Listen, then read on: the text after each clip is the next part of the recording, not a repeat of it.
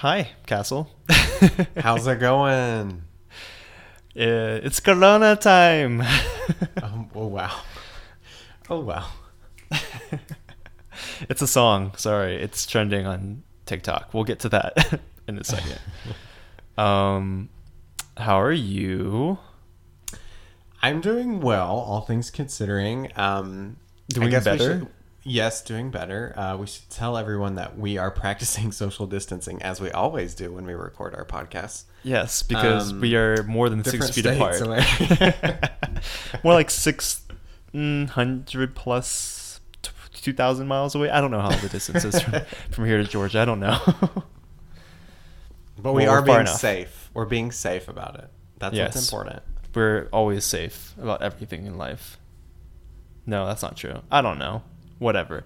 Anyway, so with everything going on, I think everyone is talking about coronavirus, COVID-19. It's the talk of everything because, well, we're all kind of cooped up in our homes, hopefully, practicing that safety and the social distancing and not being around people and, trying to, curb the spread of that virus because, things are getting pretty crazy, especially in places like New York and whatnot.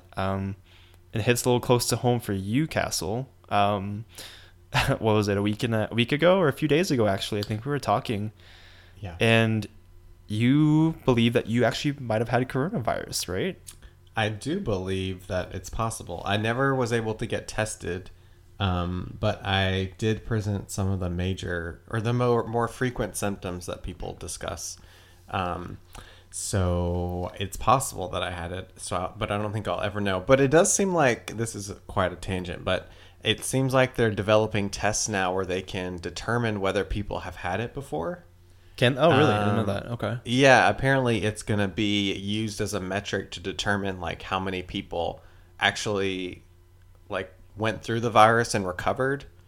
But do you still, because well, first of all, can you tell us a little bit about like what Yeah. you felt and why you felt like you might have had coronavirus? Sure. Yeah, I didn't know if this was like an introduction or if I should like go right into it. No, you're going to go right into it. I'm going right into it.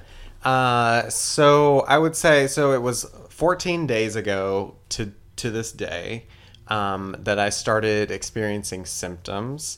And when I say started experiencing symptoms, it was basically the first thing that happened was I just felt very tired. And they say that that's like the first symptom a lot, but to me, when someone says you feel really tired, it just seems like, oh, like throughout the day you just kind of get like really tired. But the way that I would describe it is it was like really like extreme, like I had to sit down.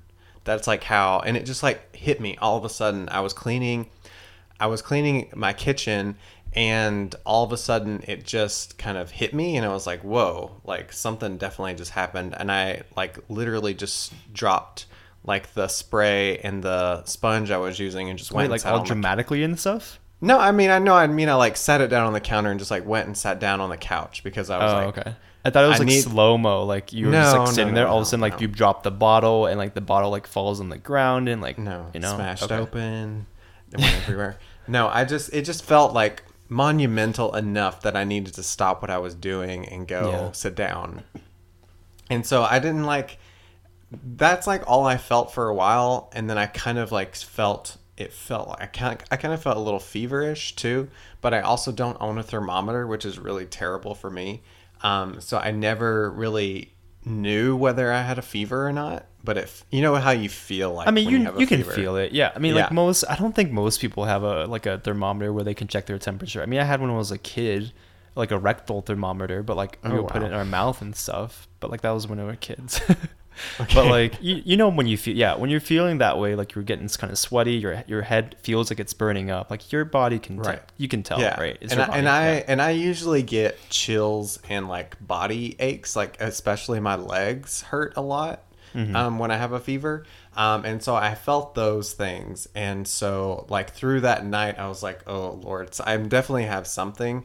But I would say that this was kind of at the beginning of everything. It wasn't like we were maybe like 1 week into social distancing when this happened, which kind of aligns well with, I think, me being out more. Like I went and got groceries like 3 times and had to move all my stuff from the university to my house.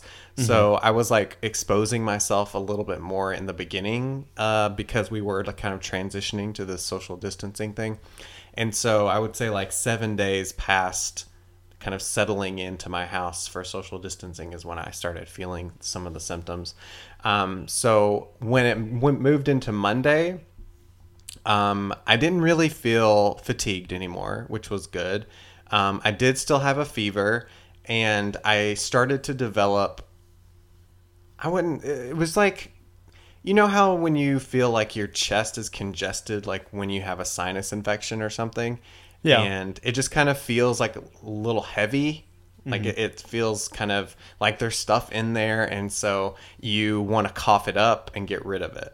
Yeah. But the weird thing with this, and why I describe it to some people, is like it didn't feel like I was sick, was I didn't cough at all. And it was just like super bizarre to me because when you have that like pressure in your chest, it just makes you like usually your body like forces you to cough to like get rid of the mucus and stuff in your lungs.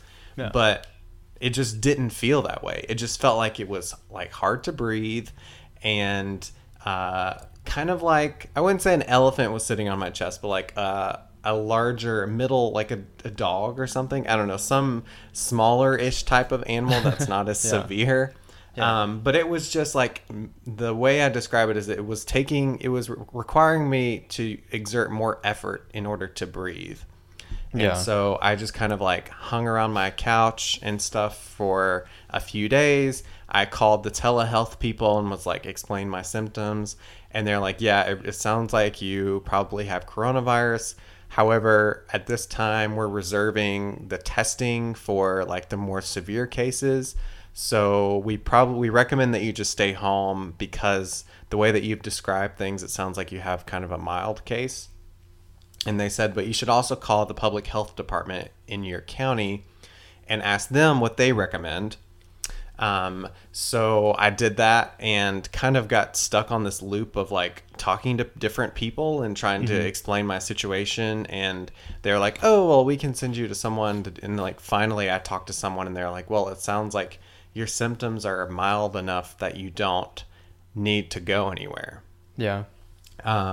And as I was explaining to you on the phone, like, it's great to have someone tell you that your symptoms are mild enough that you don't have to do anything. But at the same time, like, I'm sitting here on the couch, like, having difficulty breathing and having to, like, really focus on that. And it was just kind of, I wouldn't say, it was just kind of a hard thing to rationalize and deal with because you're hearing about all these news stories about, like, how all these young people are in, like, the best health of their life and now they're in the hospital and you are just kind of sitting alone. And I was sitting alone in my apartment just being like, how do I know this is like a mild case and I shouldn't be doing more about it? Or like I shouldn't be taking more action versus just staying at home. Like, should I go get tested somewhere that's like a private clinic? Yeah. So it felt, it's hard to describe, but it just felt like something I'd never experienced before. And that it was also just a struggle to know what I should be doing besides staying at home. Because when you feel the way you feel, it's like, well, there's probably more I should be doing, but everyone's just saying stay at home and get better. Well, I think like in your situation too, like on top of feeling all those different symptoms and whatnot, like the other aspect of it is kind of like a mental aspect of it of, you hear all these things on the news about coronavirus. That's when the rates of the numbers of people having it in the United States started to climb. That was when, the number of people dying from it was starting to get higher. And so for you, it was like, okay, it's mild now, according to what I'm describing to my medical professionals. But, could it get worse? Could I end up feeling worse? Who do I talk to? What do I do? It's different than just having a cold that because like when you get sick, it's the expectation that if you're relatively healthy and in good shape with no underlying health conditions, that you'll get through it. But this is like a weird territory of oh my gosh, I keep hearing these stories. Will I actually get through this? Like, am I going to make it? And for you, hopefully, luckily it was a very mild case, but it still doesn't change the fact that there was so much you're thinking about in that moment when you have it, because it could escalate in a matter of hours or days or something. And what would you be able to do? Yeah. And I think that was a lot of it too, because as we've kind of talked about on the podcast before, like I have anxiety, and there were moments when I was having these symptoms. I was like, is this just my anxiety, like being concerned about what's going on and not being able to like come to a conclusion about like what's happening?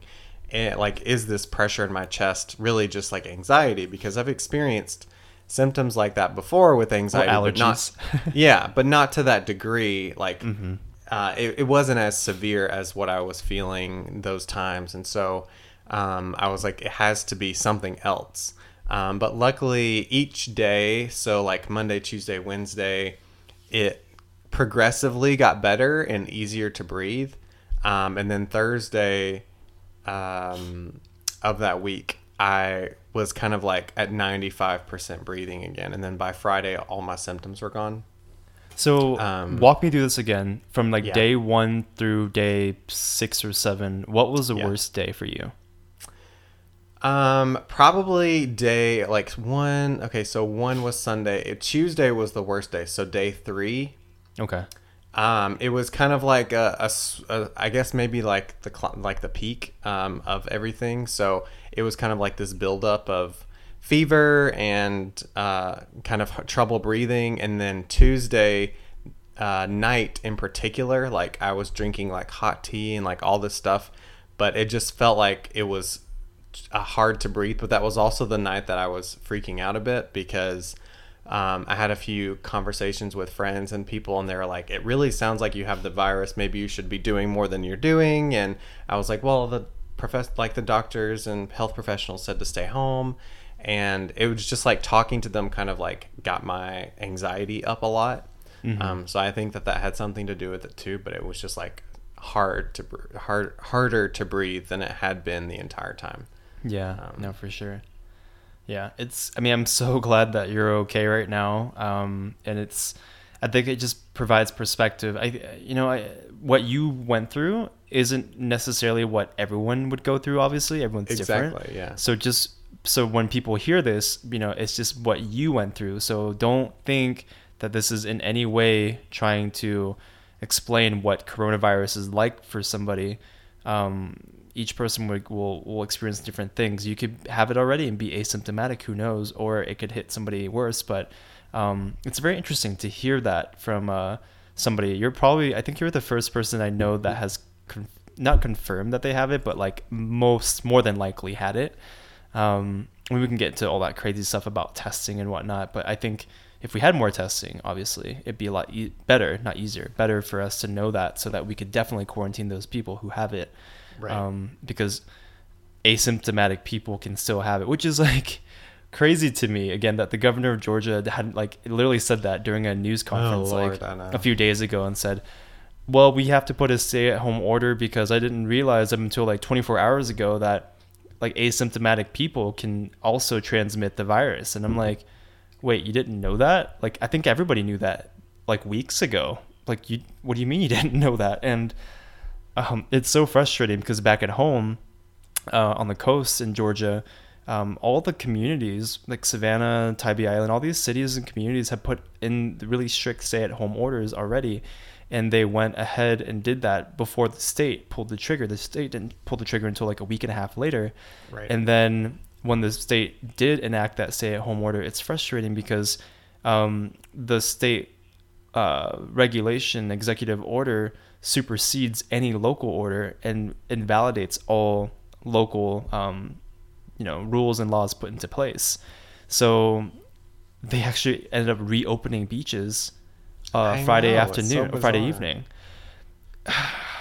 Man, I have so many thoughts. Wasn't like based on what I read, it wasn't like something that he specifically in the executive order was like, oh yeah, and beaches should be reopened. It was just kind of like the language that was used in the executive order, as you kind of described, superseded some of the other things they had put into place. And so it just kind of like canceled those out. So Yeah, it just instead of him saying explicitly like, "Oh, I think beaches should be open," it was just like part of the language. I think was kind of triggered that change. But what the frustrating thing is when you have this kind of situation where communities are already put into place rules and orders and stuff, you don't need to have a state order that literally in the language says, the state order is a state order. Now no one has to, like, no communities' laws or existing laws can be followed. Like, that doesn't make sense to me. Maybe I don't know enough about government, but like, it just seems silly to me that people that know their community the best are the ones that should be dictating the rules and the laws and regulations. And the state's role is to, if for some reason a leader isn't putting those, orders in place, then the state can step in and do that. But if cities are already doing it, like Atlanta, like Savannah, like, there's no reason to supersede that. And then also, the mayor of Tybee Island, the biggest island or most populous island on the Georgia coast, she wrote like a letter to the governor and was like, "Hey, this is like reckless. This is endangering our people. We have a lot of elderly people on the island, and I think a police officer got COVID on the island as well." And then the state's response was, "Thank you for your concern. We're going to continue to do it this way. Let us know if you have any questions." Like, a generic answer for like a local mayor. Like, are you joking? And then in the state executive order, only like state law enforcement are allowed to enforce the rule. Like, local municipalities are not allowed to enforce it. So what do you mean? Like, the state patrols can go on the beach and like walk around and tell people to disband if they're crowded together? Like, that means that local police can't even do that because it's a state law. Like, that to me is so ridiculous. But anyway, we can get into all that, but I don't want to get too political here. It shouldn't be that way. But anyway, well, I'm glad you're feeling better. Yes. I will say that I quarantined myself for 14 days, and once it was 7 days past when I last experienced symptoms. So technically this past Friday I was free to go, but I waited an extra day just in case. And but yeah, good to go now. Hopefully, who knows whether people can get it multiple times. I think the jury's did we solve that problem? I don't think so. Did we solve that question? Like, I think the jury's still out. Is it? Okay. Yeah, from what I read, there was an article about like still like pressing questions, and I think that was one of the things the scientists were saying is that right now they're not sure, but again, because there's so much research being done like on the spot, that they would know within a year at the least, I think. Dang. So. Ay. Well, this is just such a okay, there are words that people use to describe this whole thing, like unprecedented, uncharted territory. Like, it's so annoying to hear those terms. I mean, it's true, but like, whatever. I think go ahead. No. I was just going to say another thing that I've noticed, and this is more just like a personal communication thing, so tell me whether you're seeing it too, but in emails, like I see a lot more people like starting off with like, "I hope you and your family are well," or "I hope you're staying well," or signing off the email with like, "Stay well," or "I hope you continue to stay well." It's just interesting to see like these new practices being adopted as we enter this unprecedented time. I mean, now the CDC is recommending that everybody who's going out in public places to wear masks, cloth masks that you make. It's funny because a month and a half ago, I was one of those people who was kind of like making fun of people for wearing masks outside. I was like, that's not going to help you because this virus is teeny tiny. The new regulations clarify that if you are making your own mask with like a handkerchief or a bandana or whatever, it's more to prevent you who may be asymptomatic from spreading it to other people. It's not really protecting you from the virus itself. So I guess I still stand by when I made fun of people before. But there is some valid reason for wearing a homemade mask now that maybe people didn't quite get at the beginning, and obviously I didn't get that either. But it's weird. It's like a 2020 thing. Like, it's a fashion trend. I mean, it's been a trend in Asia for a long time. I think that was also kind of the xenophobic remarks that people would make about Asians and how they would wear masks all the time, mainly because of air pollution over in certain parts of Asia. But it's become a huge fashion style choice for people in Asia, and now like we're also doing it over here. So these weird societal norms are really changing, and I wonder if that's going to be a thing for how long, you know? People can be like, oh, why are you wearing a mask, you know, on an airplane or whatever? And I went to the grocery store yesterday. I've been trying to limit it to once a week now. But I wore my little like bandana mask thing, and it's weird walking around the store and like you have to, I don't know, I get antsy because I'm like, are you robbing the store or are you just shopping for things? Like, it's kind of creepy because some people have some very scary looking mask things, and I'm like, sir, ma'am, are you like trying to rob the store? Are you trying to get some supplies? What you doing? It's very confusing. But yeah. It is, but I think another interesting thing that will come from this is this whole 360 change of a view and how we communicate that to people, right? So I think it'll be an interesting case study on risk communication about how you tell tell a group of people to do one thing, and then like a month or so later tell them to do the complete opposite thing. Yeah. So I think that'll be really interesting to see once we make it through this. I think it's very interesting when we like think about what's going on now, and in my like research brain is like, oh my gosh, all the cool things we're learning from this right now is insane. And not just from an academic standpoint, but from everything, from like public policy to health policy to like just so many things. Like even with what I'm doing with like work and FEMA now, I'm like, there's so much that I'm already learning that I think we could implement in the future and make things even better. So if we ever deal with this or any kind of disaster, we have a better handle of the situation. Because again, this is new. This isn't a hurricane or a tornado or flooding or earthquake. This is quite different from what we normally deal with. So it's very interesting. I'll say that for sure. Yeah, I was actually talking to a colleague this week on the phone, and she mentioned that she was kind of viewing this whole thing very interesting too. But the thought that she had was that this is kind of a sped up version of climate change and what that would look like. Interesting. Like if you were to speed things up, like having to have the government intervene and force people to like social distance, and seeing how the like government interaction and intervention is happens like on a larger scale, I guess. Yeah.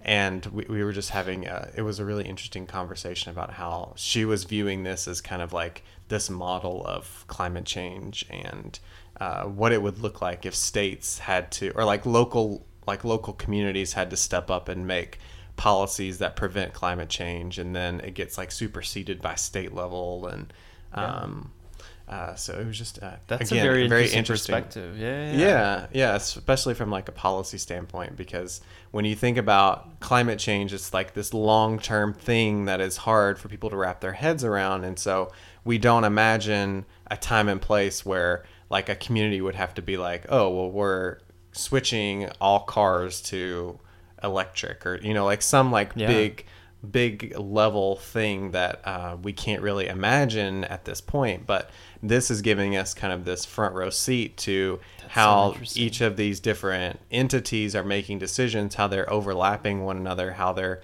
kind of combating one another. And it's very interesting, I think, and something that we could use hopefully in the future to be like, yo, this is what climate change is gonna look like in the long term. If you were to like shrink it down into like a few weeks, this is like what it would look like. So how can we do this better or make this better so that when we get to those conversations, it's important.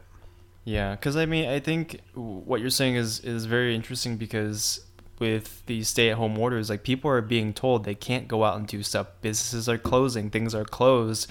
You know, these are major inconveniences, and not to say that, you know, our safety isn't a priority. It 100% is, but these inconveniences make you think about like what we're doing for the greater good.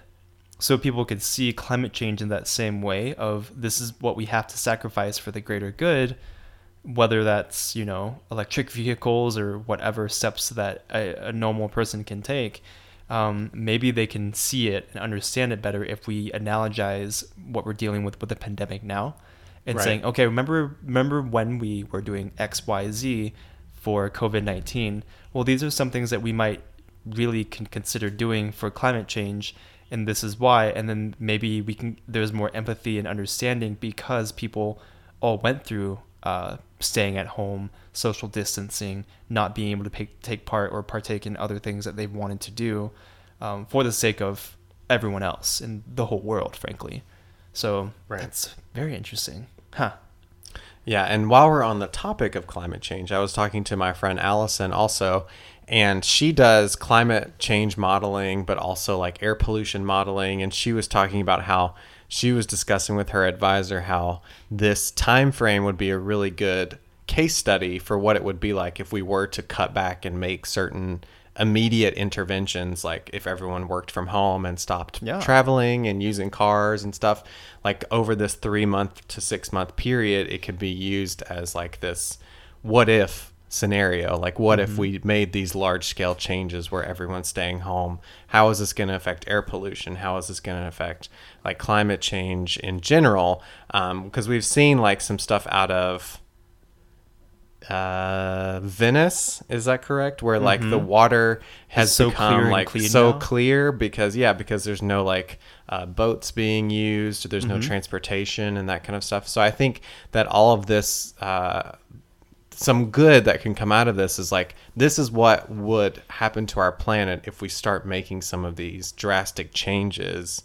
And not only that, I think the pandemic itself shows that we can in fact make some of these dramatic changes successfully. It may take some time to get used to them, but they are possible. Yeah, and I think the lack of activity overall on this whole planet, the air pollution has gone down. I know in Denver and Colorado itself, along the Front Range, we have a lot of issues with air quality and air pollution. No problem with that now. And then in LA, there's been like satellite imagery showing smog and how that's really disappeared in New York City and China, all across the world. And even like just like the vibrations of the earth, it's minimalized because we don't have as many vehicles on the road. We don't have as many things on the, just movement around in general. So it's very intriguing to see what it would be like. This is, again, the closest in modern day history of probably what it would be like if humans weren't on the planet. Which reminds me of a Nat Geo TV show that I used to watch. It was like if humans were gone or something, and it like counts down like the days, hours, years, like the tens of thousands of years, what happens when humans are gone and things start to kind of take over again.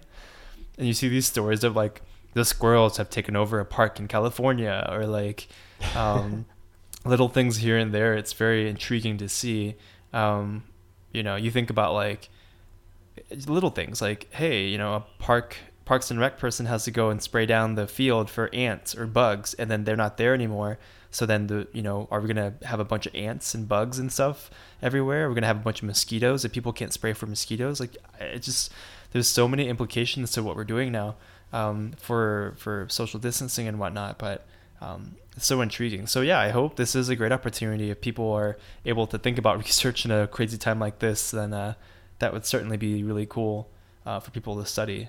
And like we talked a little bit about climate, but weather is also being impacted by the pandemic as well. And I think there's a lot of opportunity for studying that. But I know one article that's been floating around through various channels is the fact that commercial aircraft normally detect and record atmospheric conditions as they fly from destination to destination, and that information is fed into weather models. So with less commercial air traffic, you're not really getting as much fine resolution of actual data, and that could affect weather forecasting as well, which I think is pretty intriguing. Yeah, it is. We don't always think about the use of planes beyond travel, but they do a lot of other things in terms of like communications too, and so yeah, they have a lot of other functions that maybe we don't always consider when we're like, we're going to California, What are you also accomplishing on that trip to California that maybe you're not kind of completely aware of? So I think that's interesting too. Wait, so Castle, what have you been doing besides your normal PhD student work during this time of social distancing? How are you kind of staying sane in all of this?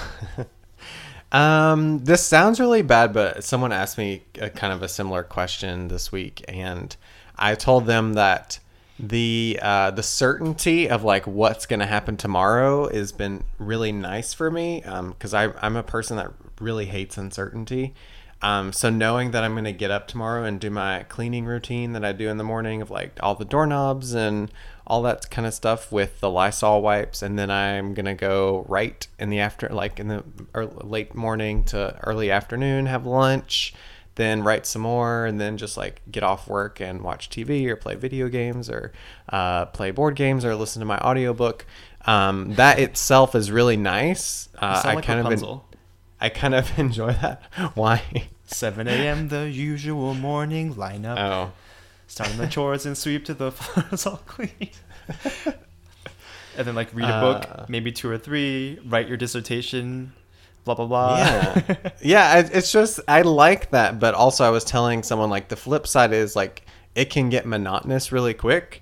And one way in particular is like the meals that I'm making. So we have to cook for like every meal, or at least like, I guess you don't have to because you're supposed to support like local businesses and getting takeout and stuff. But me in particular, I've been trying to maximize cooking instead of eating out. And so I meal prep, and so I eat the same thing for like 4 nights.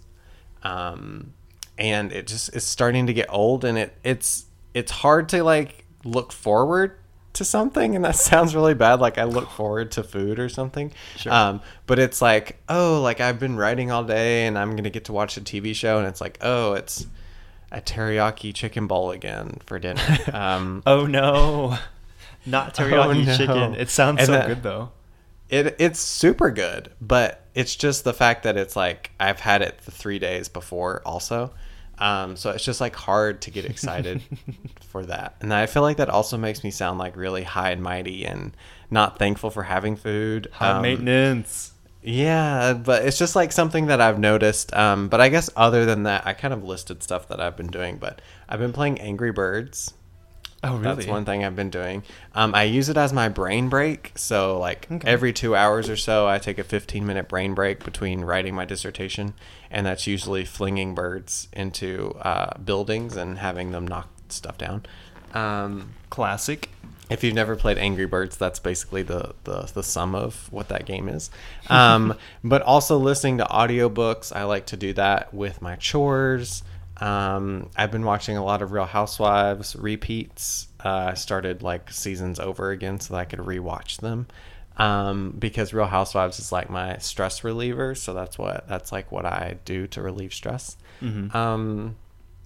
But yeah, other than that, not very much. Like I should probably get out and go walk more than I have been. Unfortunately, my neighborhood / area doesn't have a lot of good sidewalk situations. So I don't feel like super comfortable doing that, but I try. And people are going to laugh at me. I try and go out on my balcony like every second or third day and just like chill out there for like 30 minutes to an hour and listen to my audiobook. But that's about it. That's how I'm staying sane. There you go. How about you? So, I mean, I pretty much wake up at like 7 and then I start working right away, and I work normally till 4 or 5, sometimes a little later. But I've gone for walks pretty much around my neighborhood. Luckily, I live in a really pedestrian friendly part of town in Denver, so I can get out and walk. There's 3 big parks around me. Take advantage of those parks when the days are not great in terms of weather wise, because when the days are nice, like right now, I'm going to go for a walk after we record this, but when it's like 70 degrees and it's nice, the parks are a little too crowded and I don't feel comfortable with that, to be honest. Yeah. And then so I walk around the neighborhood. There's plenty of places to walk. I've walked downtown before. I mean, the day that I walked the most, I think I walked like 10 or 11 miles in one day or something. Wow. just to get the exercise in. And I don't, I need it because I'm literally sitting on my bum all day, like sitting on working on my computer. I hate it. So that's like keeping me sane. It's interesting too, because I've talked to people and everyone has their varying degrees of how comfortable they feel going out. So my two things that I still do: go out and get some fresh air and walk around. Also get takeout food whenever I feel like it, which is probably once or twice a week. And then go to the grocery store. I guess that's three things. And I try to be safe and I social distance myself, but I know a lot of people were like, oh my God, like that's dangerous. Don't do that.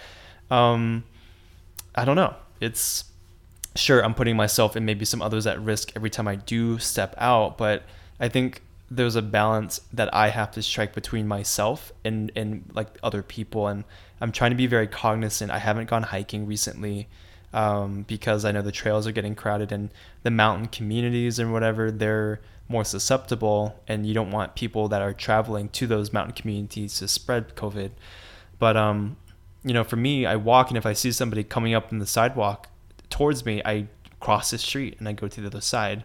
So that's like my, little things I can do to be extra safe when I'm out and about. But like I cannot sit and stay in my house. Like I mentally cannot do that. And I know other people probably fall in my same boat. It's a hard time for people who are struggling with mental anxieties and things like that, because being like cooped up in your home and thinking about your thoughts isn't probably not the best thing that you could probably be doing for yourself.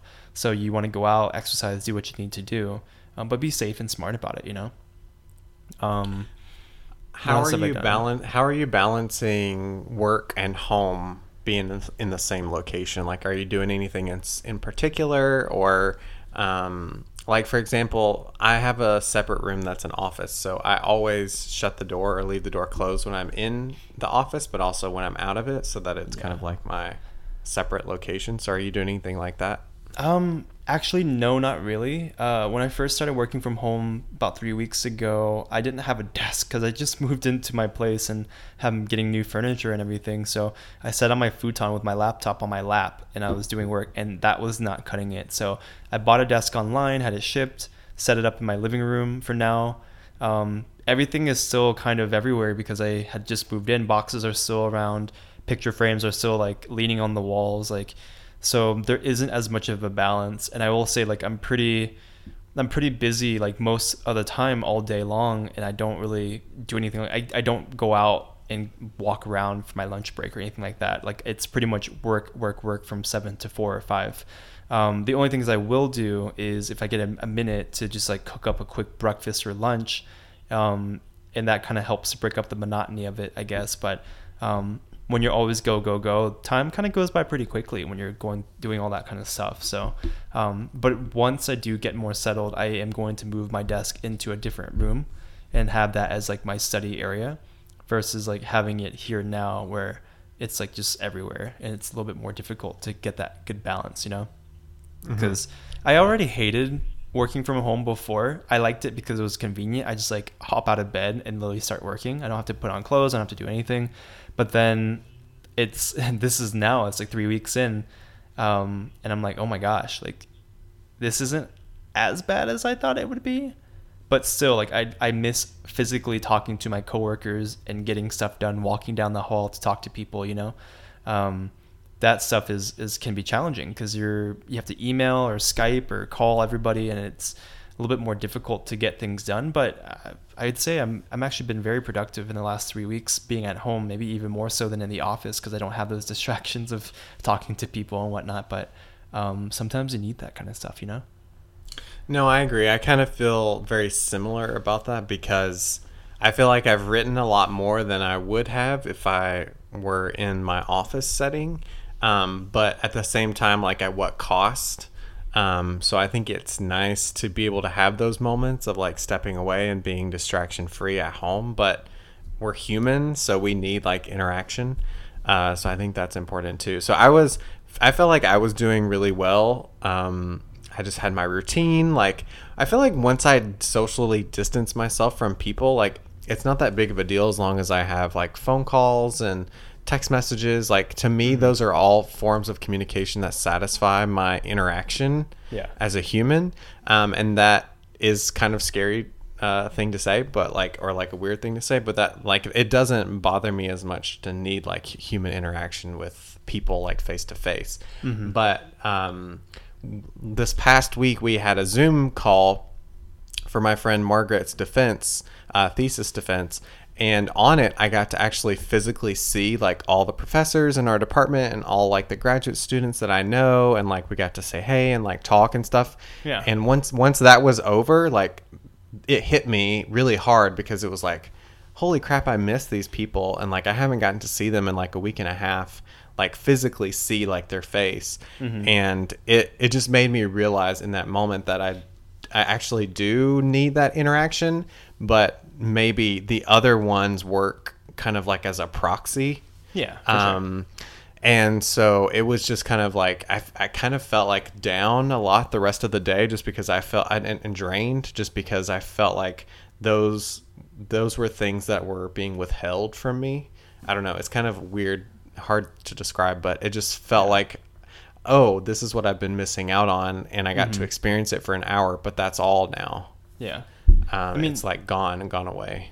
I think like I definitely miss the human interaction and like talking to not just coworkers but friends and things like that. I think I'm a little bit more able to handle this now because I mean moving to Denver, moving to wherever I've moved to in the past, like again, most of my close friends don't live where I live, and so I'm used to kind of like Skyping or talking or having a phone call with somebody that lives far away. So if anything, that aspect hasn't really changed too much for me, but just like not being able to go out and do stuff when I want to, or just like it's such a weird time to shut things out. Like I've talked to you about it a little bit too, but like dating is weird because you meet people and then you start talking and then like this pandemic gets in the way and it's like, okay, like what do we do now kind of thing. I'm sure a lot of people might be in that same situation. Or you have a boyfriend or girlfriend or whatever that you can't see anymore because they live with their families or something, and you can't go over there and they can't go over to you.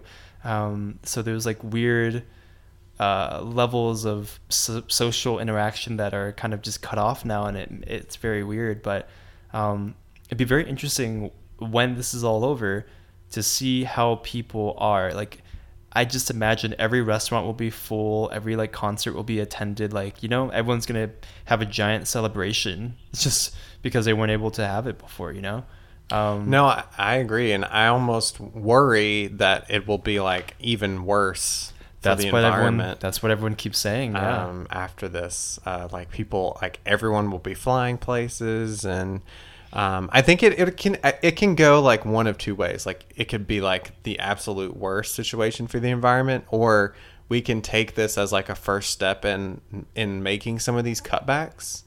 So I think either people will be like a more cautious, or people will go all the way out, or maybe it's kind of a little bit of both. Maybe in the beginning stages, people will be like a little bit cautious about like flying and traveling and going out and that kind of stuff. But then at a certain point, it may just be like, well, it's safe now, let's go. And like everyone goes. So it may be important in those early weeks to like establish some protocols about like, well, I don't know what it would look like, but you could only travel like once every 2 weeks or something like that. I don't know. Something that not kind of not like a black, like not like a, hey, welcome, like the world is back open now, do whatever you want. It's gonna be more like a, hey, like we still recommend that you still do takeout for now, and then like slowly they'll open kind up of dining easing rooms. it back. They'll ease. I think that might be a way to do it, but because I know that in Japan, for example, they were one of the first countries to really see COVID, and then their numbers kind of steadied and plateaued a little bit, but they didn't really. I think they've started opening up businesses again, and the country never shut down, and so I think they're worried that their numbers are going to skyrocket, and that hasn't happened yet because of their prematureness and like kind of having things back open and back to normal.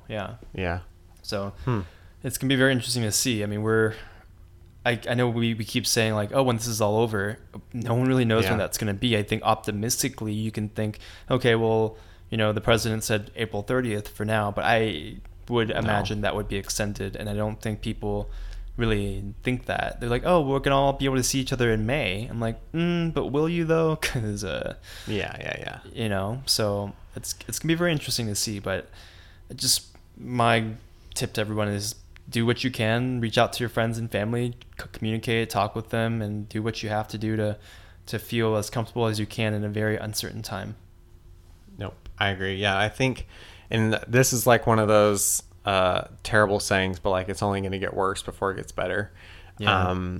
But based on like some of the news articles and things that I think scientists are seeing, that's like over the next 2 to 3 weeks is supposed to be like the worst time for everything finally like spreading, and like everything before we had all these shutdowns and stuff like that.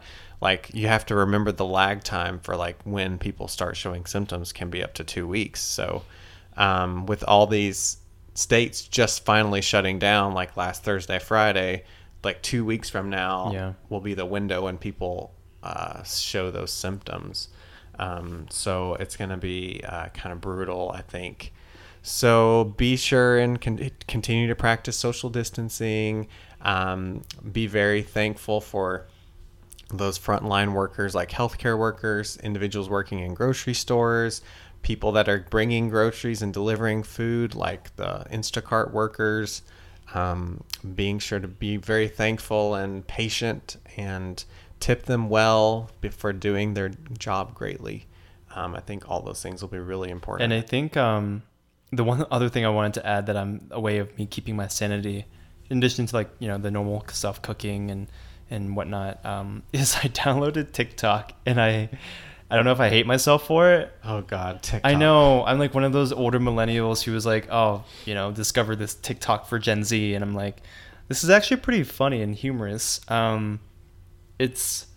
It's kind of, I watch that a lot when I'm in bed about to go to sleep at night versus going on Netflix and watching a TV show.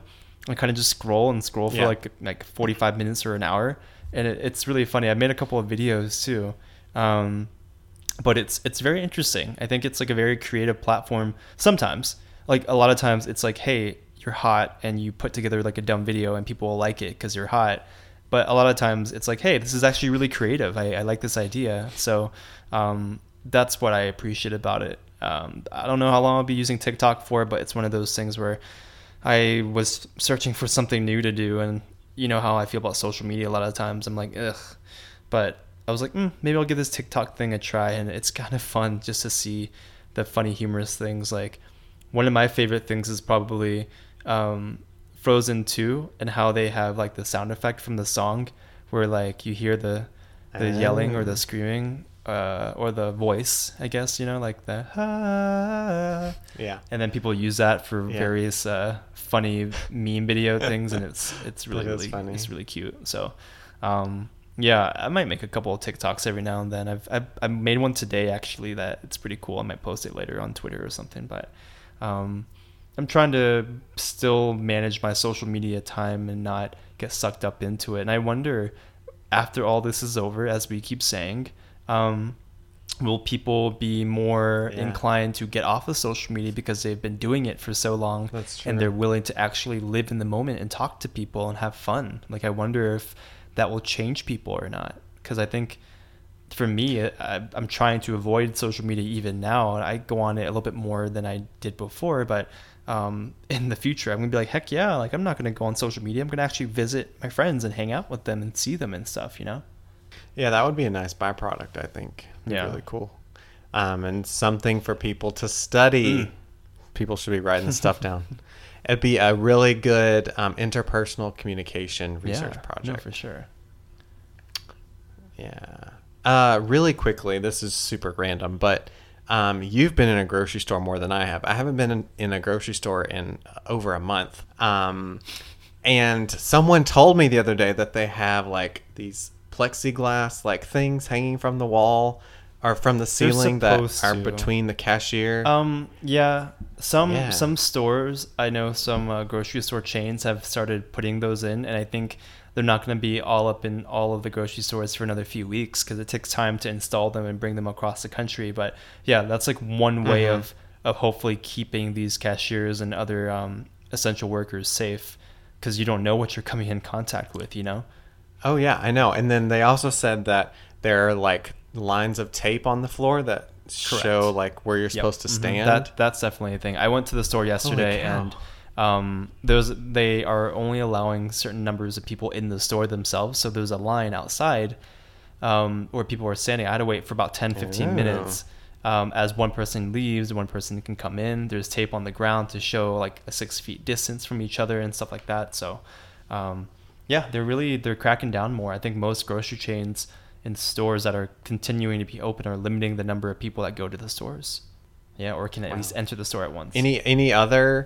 Are there any other practices that you've seen besides? I mean, people in Colorado are wearing masks masks now, not in addition to the CDC guidance. Like the governor has also said, please wear a mask if you're going to be out in the store and stuff. I don't really wear a mask if I'm outside walking because I just assume it's fine enough that, we're out in the space, open space. That's the thing. Most of the products are back in the stores. The only things are still the toilet paper and the cleaning products, but everything else, food wise, even like Campbell's soup is still there. The meats are there. Yeah, everything is there. I mean, they're lower in supply. Like the last time I got groceries there, you can see like, okay, there's not as much meat, there's not as much like stuff, but there's still enough. Sure. Yeah. It's not like completely barren unless you go down the TP aisle. But yeah, I think the supply chain is slowly catching up to what was happening before when people were panic buying. Okay, great. Well, that's awesome. Like, again, that was like crazy bonkers to me because I hadn't been to a store. So that sounded very like dystopian to me. But I'm glad that they're doing those practices to like help the workers there. But it's just hard for me to imagine like that as a thing in our world. Oh, and I just remembered I wanted to say, like, there are a lot of different ways to create your own masks that don't involve sewing. So there are a lot of good tutorials on how to use a bandana and fold it a certain way and use 2 rubber bands or hair ties and make a no-sew mask. And then I also saw a really cool tutorial this morning about how to flip your hoodie backwards and use the hood as a mask too. So there are a lot of good options out there in order to do your part and help everyone stay safe. Some other bad options too. Somebody put like pantyhose over their face. Wow. And then somebody put like a 5-gallon like plastic jug, but like cut it and just put it around their face. And so they just like put it on their head. And I'm like, this just doesn't seem like a good idea. Someone they put like a trash bag over their head, and I was like, that's gonna suffocate you. Yeah. So look up some good tutorials on how to do it, and you'll do you. You'll do a good job. I have a good feeling about our listeners. You'll do you. Do yourself, because no one's gonna do you right now. You know what I'm saying? Just kidding, but not. Anyway, so you can find us in a variety of places, including facebook.com/weatherhype or weatherhypepodcast.com. You can also find us on Twitter at weatherhype, both words, weather and hype, or send us an email at weatherhype@gmail.com. We love to hear what you think about us, so please feel free to leave a review. We can do that, or you can do that on iTunes, Google Play, or pretty much any big podcast app that you use to listen to Weather Hype. Until next time. Stay hyped.